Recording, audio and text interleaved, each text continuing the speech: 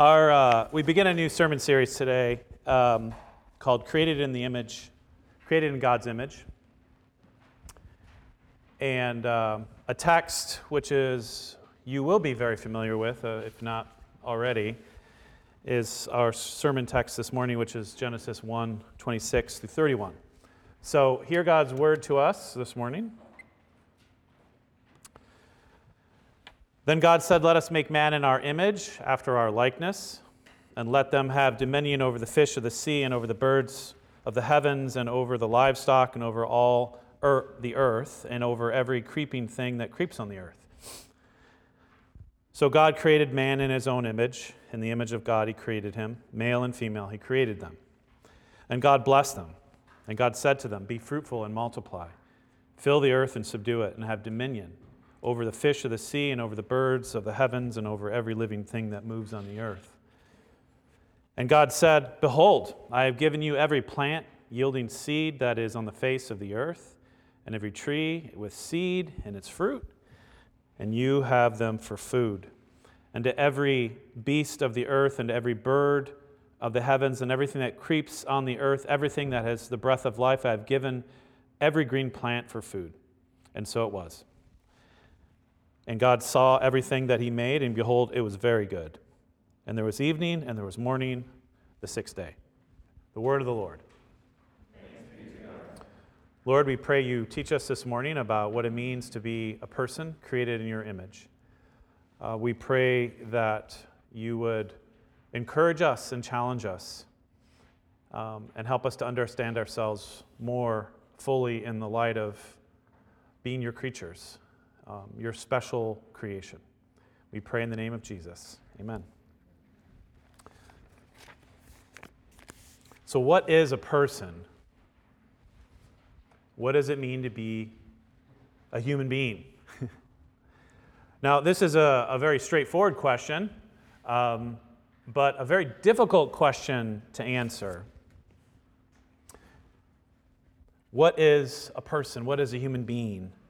Well, one of the answers to the question of what a human being is that a human being is a type of person or type of thing or being that asks questions about what kind of being or thing it is. That's one aspect of being a human being. Now, when you compare humans to the rest of animal life, that is one of the ways that we're distinct. Dogs and cats and elephants and monkeys, they're not sitting around asking questions about themselves, their own identity, who they are. Your dog is not asking, what does it mean to be a dog?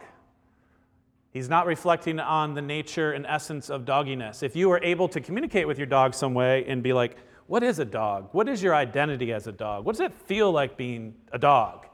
No doubt he would stare back at you and ask you for a treat.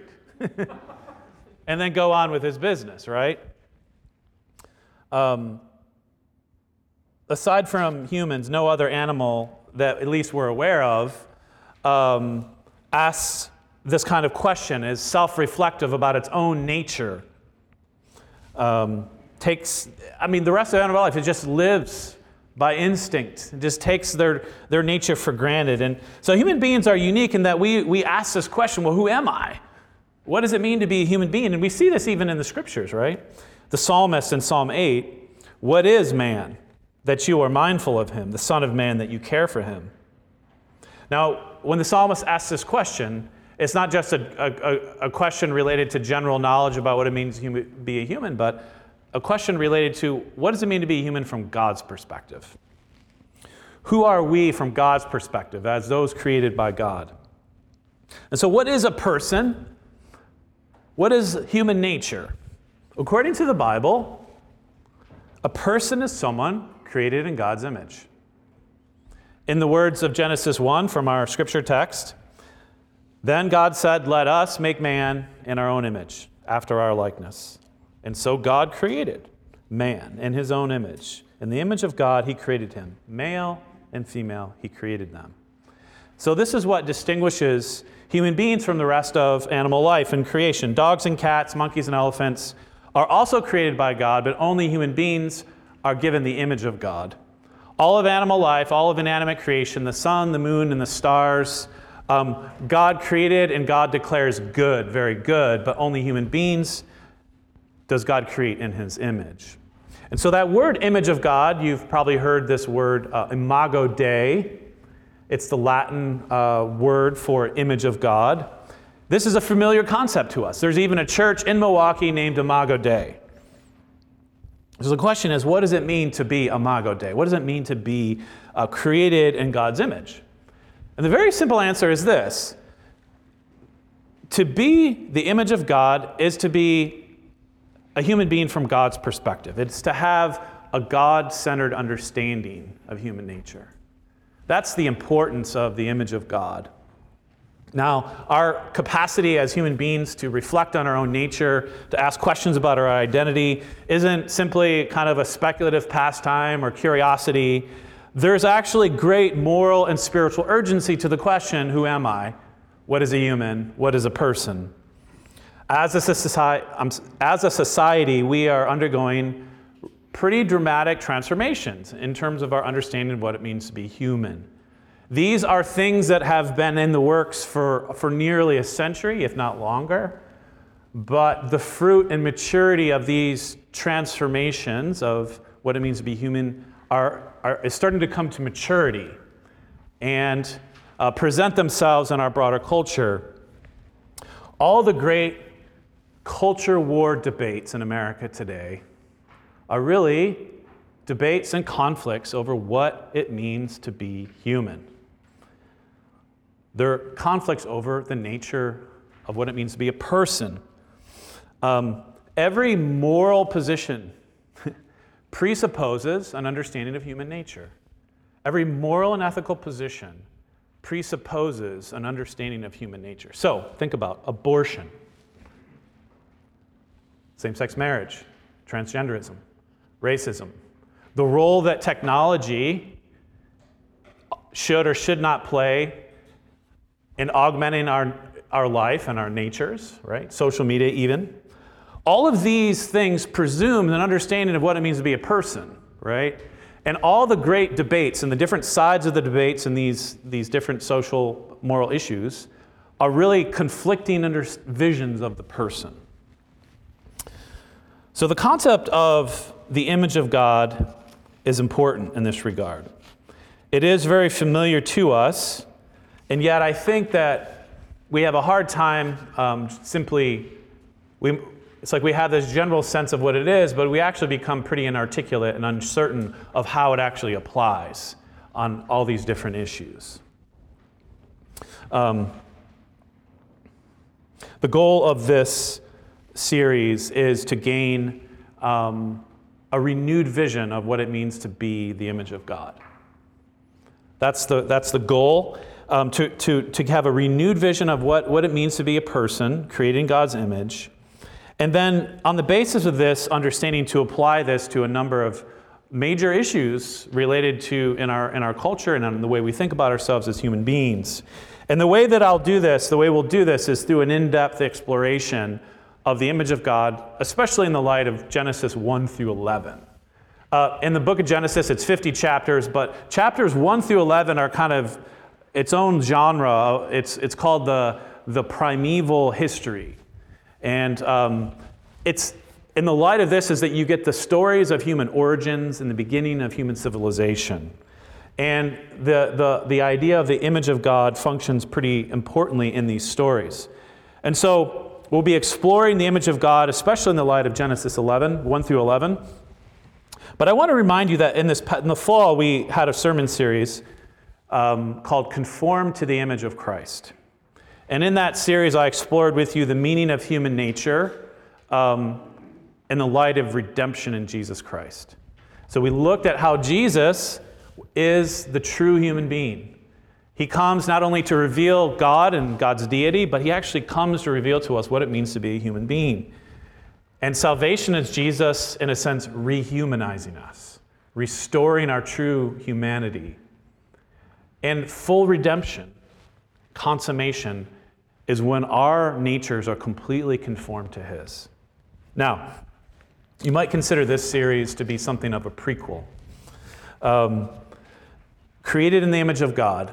We will explore the image of God and what it means to be human more in the light of creation and a doctrine of creation rather than doctrine of redemption. We'll ask this question of what did God originally intend for human beings? What is our nature? What does it mean to have a nature, a human nature, to be a creature? And how does the fall and sin affect human nature? But I want to be really clear up front, is that even though we're going to be focusing on creation texts, we can't leave Jesus behind, right?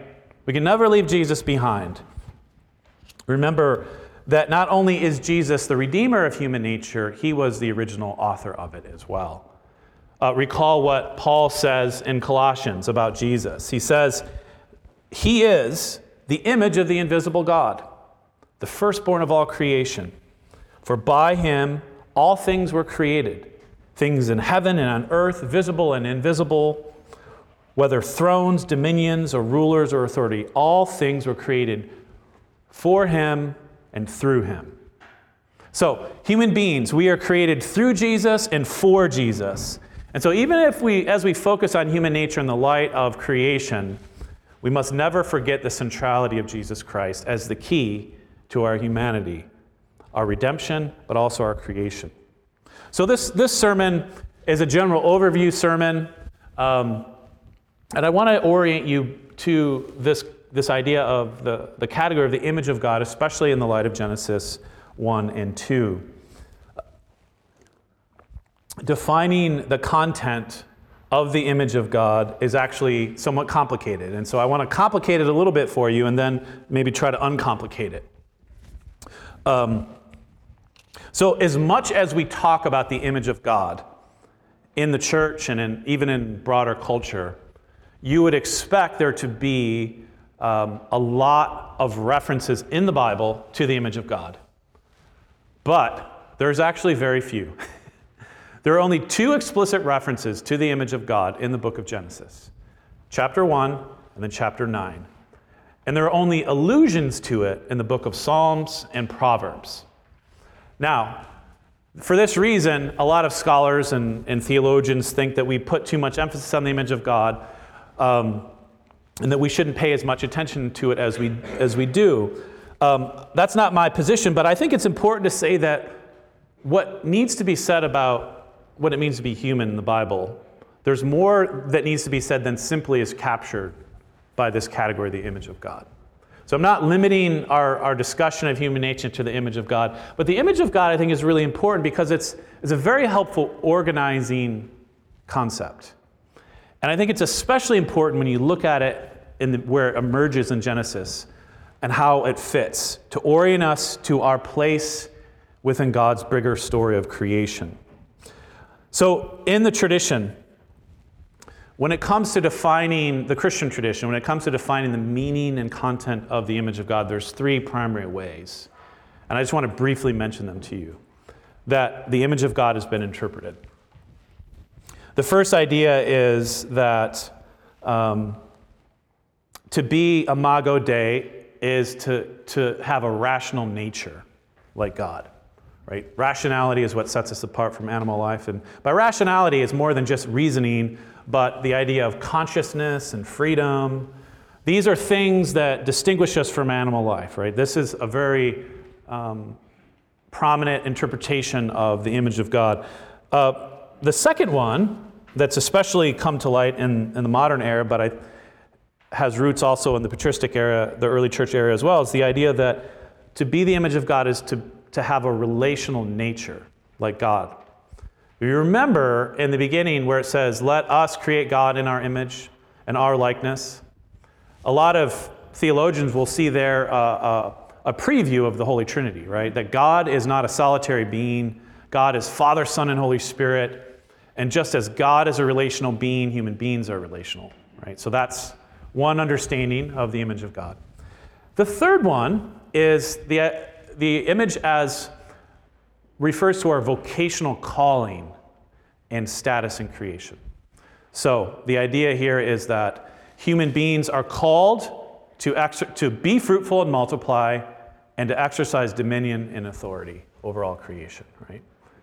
So vocational calling and status, relational nature, and rationality. These are the three different ways that theologians tend to see this. And I think they're all true in one way or another, and they're not mutually exclusive to one another. But I think they're problematic in that what they try to do is they tend to want to find like the essence of the image in the person. They're trying to locate something in human nature that sets us apart from the rest of creation, right? And it could either be a capacity or an attribute like reason or a quality in human nature. And I think this is not how Genesis 1 and how the language of image of God works in the text. It's not about locating something in human nature that we can say, this piece, this part of me, I have a soul or a spirit or rationality or relationality that makes me different and relates me to God. But actually it has to do, the purpose of the image of God language is about us finding our place in God's story. It's not about locating something special within us, but locating us in a special way within the creation. The image of God is about us finding our place in the story of creation, right? So it's more of a narrative understanding of the image of God. When it's used, it's trying to situate us in the story of creation. So let me sort of draw this out a little bit more by trying to get a little deeper into how Genesis sees this, right? So one of the things that stands out, and if we're really just limiting our reflection on the image of God to Genesis 1 and 2, is the way that language of image distinguishes us from the rest of animal life, and is that we uniquely presence God within the whole of creation. That the image here evokes this idea that God has chosen to relate to creation through human beings. That the images are presencing of God in creation. That we, in a sense, represent God, and we mediate God's ruling presence within the rest of creation. Now, it's helpful to understand a little bit of background of the Genesis stories in their ancient Near Eastern context. So there are all kinds of creation stories about how the world came about. And one of the common themes and images of these creation stories was the ways in which a king, in particular, male king, was like an image of one of the gods. And that this king was like a vice regent and ruled in God's stead. And so the image of the king was representative of God and God's ruling of creation, right? So this is a common theme that you see in a lot of different creation stories around the same time that Genesis was written. And what the writer of Genesis does, which is interesting, he takes that idea of image, but he doesn't limit it just to the king, the male king. He actually applies it to all human beings and says basically all human beings, male and female, universally, are created in the image of God. And all of us, in a sense, have this status as representatives that presence God within creation. Now just look. If you look at where the image language comes up, the most immediate meaning is connected with this way. So look at verse 26. Let us make man in our own image, after our likeness, and let them have dominion over the fish of the sea, and over the birds of the heavens, and over the livestock, and over all the earth, and every creeping thing that creeps on the earth. Right? You see that connection between the image of God and the language of ruling. This again is affirmed in Psalm 8, which is really a commentary on Genesis 1. So you see, what is man that you are mindful of him, the son of man that you care for him? Yet you have made him a little lower than the heavenly beings, and crowned him with glory and honor. You have given him dominion over the works of your hands, and over all, and put all things under his feet. Okay. Now, when we hear this description of the image of God, it's easy for us to really just zero in on the ruling authority piece. And this, again, is the basis for what that one category I talked about is the image of God as being our vocational position. That's where that comes from. But we tend to focus on the ruling and authority piece, and we miss that really connects us to the way that human beings are meant to presence God, right? And so we're meant to presence God in the world by the way we rule and govern creation, the way God has put us in a really special relationship to him. And I just have to say parenthetically, right? So this is really hard for us as modern people to see this language of dominion and authority and not kind of stumble and trip over it, because we've sort of made a mess of things, right? We've created all kind of environmental disasters, and we exploit the earth, and we do all these things. And so I think we, rightfully so, are very cautious around really saying, this is what it means to be a human being. I will come back to this in a full sermon dealing with this later on. But I want you to see here that the image of God, there's this combination of this priestly and royal, priestly and kingly dimension, that we, in the context of creation, are meant to be like priests, kingly priests.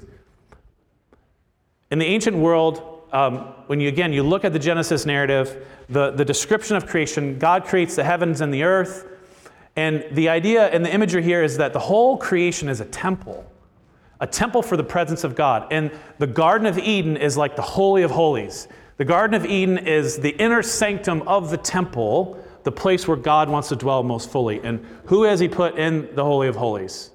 He's put a man and a woman. He's put Adam and Eve. They are a priest and a priestess, a king and a queen. And God puts them there and says, what? I want you to work it and keep it. I want you to work it and keep it. This is what it means to have dominion and authority. It's to work and to keep. It's cultivation.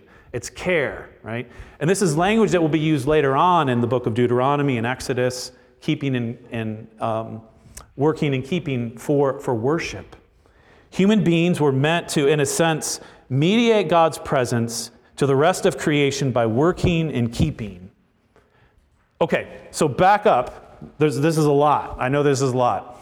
I will apply all this in the weeks to come in more depth about how it changes the way we think about our own lives. But I want you to see here that this question of what does it mean to find ourselves in creation. Human beings stand, in a sense, are go-betweens between heaven and earth. Right? We're creatures. We're made from the same stuff as the rest of creation, and yet we have dominion and authority over it. We're connected with God in a way and related to God in a special way that the rest of creation is not. We're meant to be intermediaries, right? And have this role. Now, when it comes to finding our humanity within the story of creation, what should jump out to you is just the exalted status of what it means to be a human being. Again, the psalmist, Psalm 8 captures the truth of this embedded in the story. When I look to the heavens and the work of your fingers, the moon and the stars and what you have set in place, what is a human being that you're mindful of him? And yet you have made him just a little bit lower than the angels, which is actually the word is the gods, right? Heavenly glorious beings. Made him just a little bit lower of heavenly beings and crowned him with glory and honor.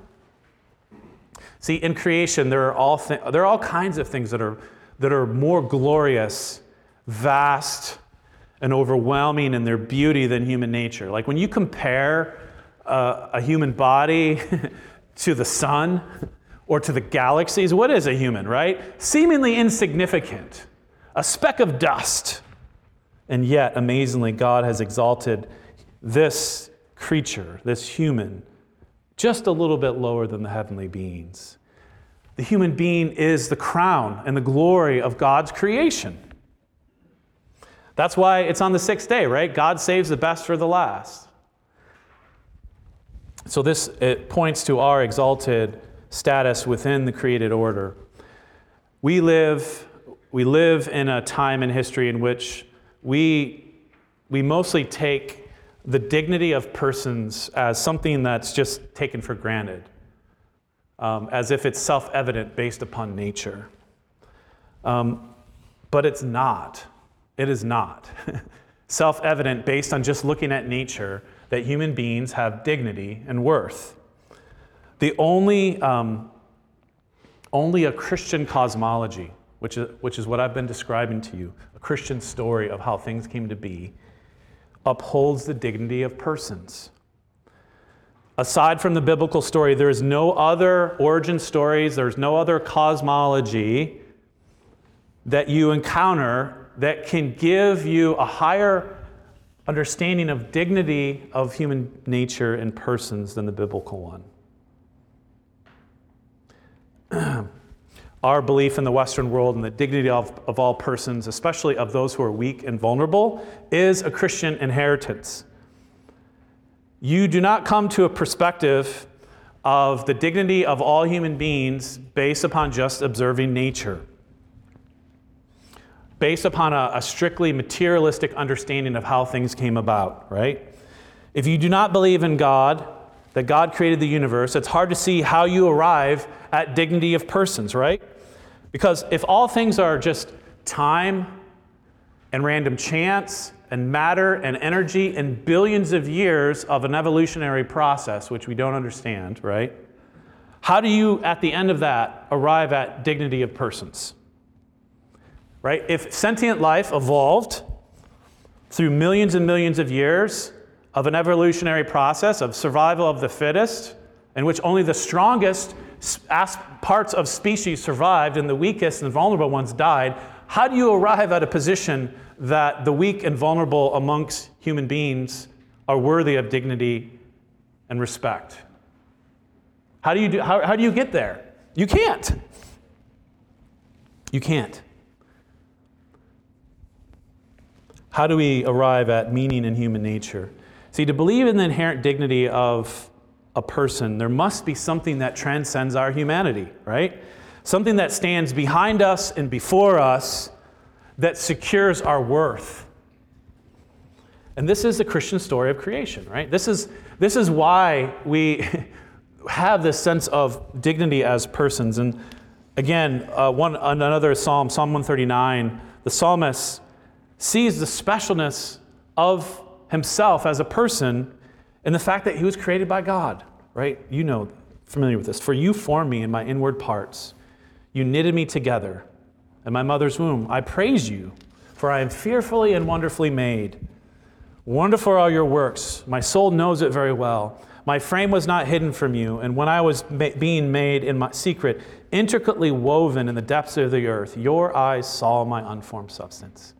In your book were written, every one of them, the days that were formed for me, when as yet there were none.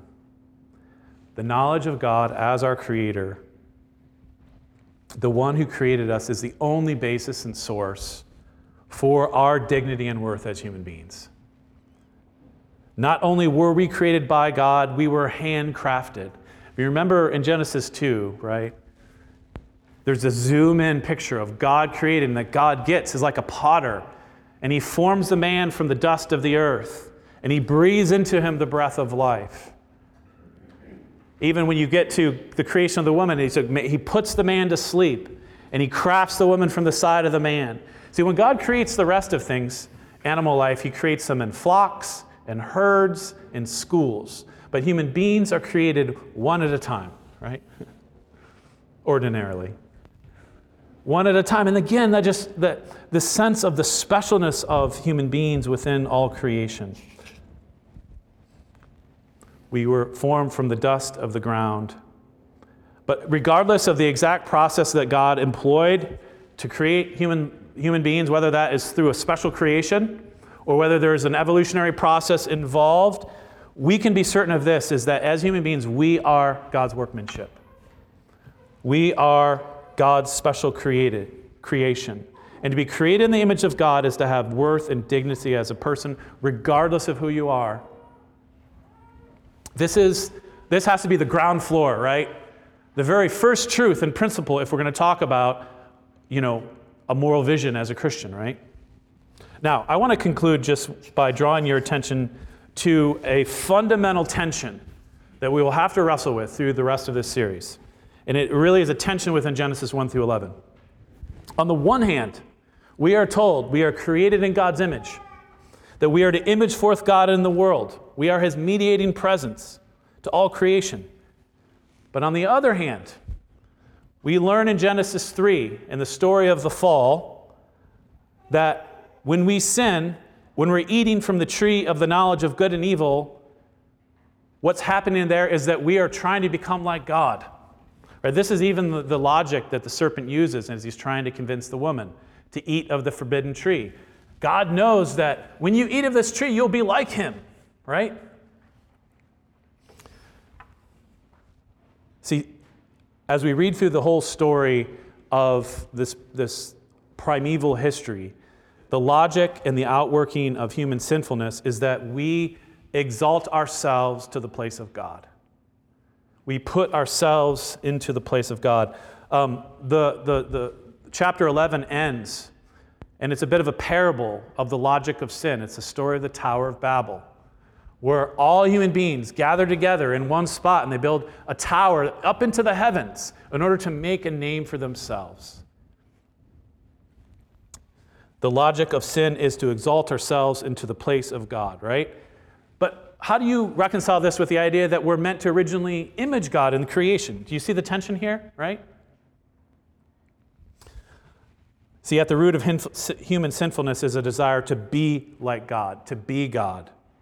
And so, how do we unravel this? And I think this is just important for us to get. See, human beings were called to image forth and mediate God's presence in the world.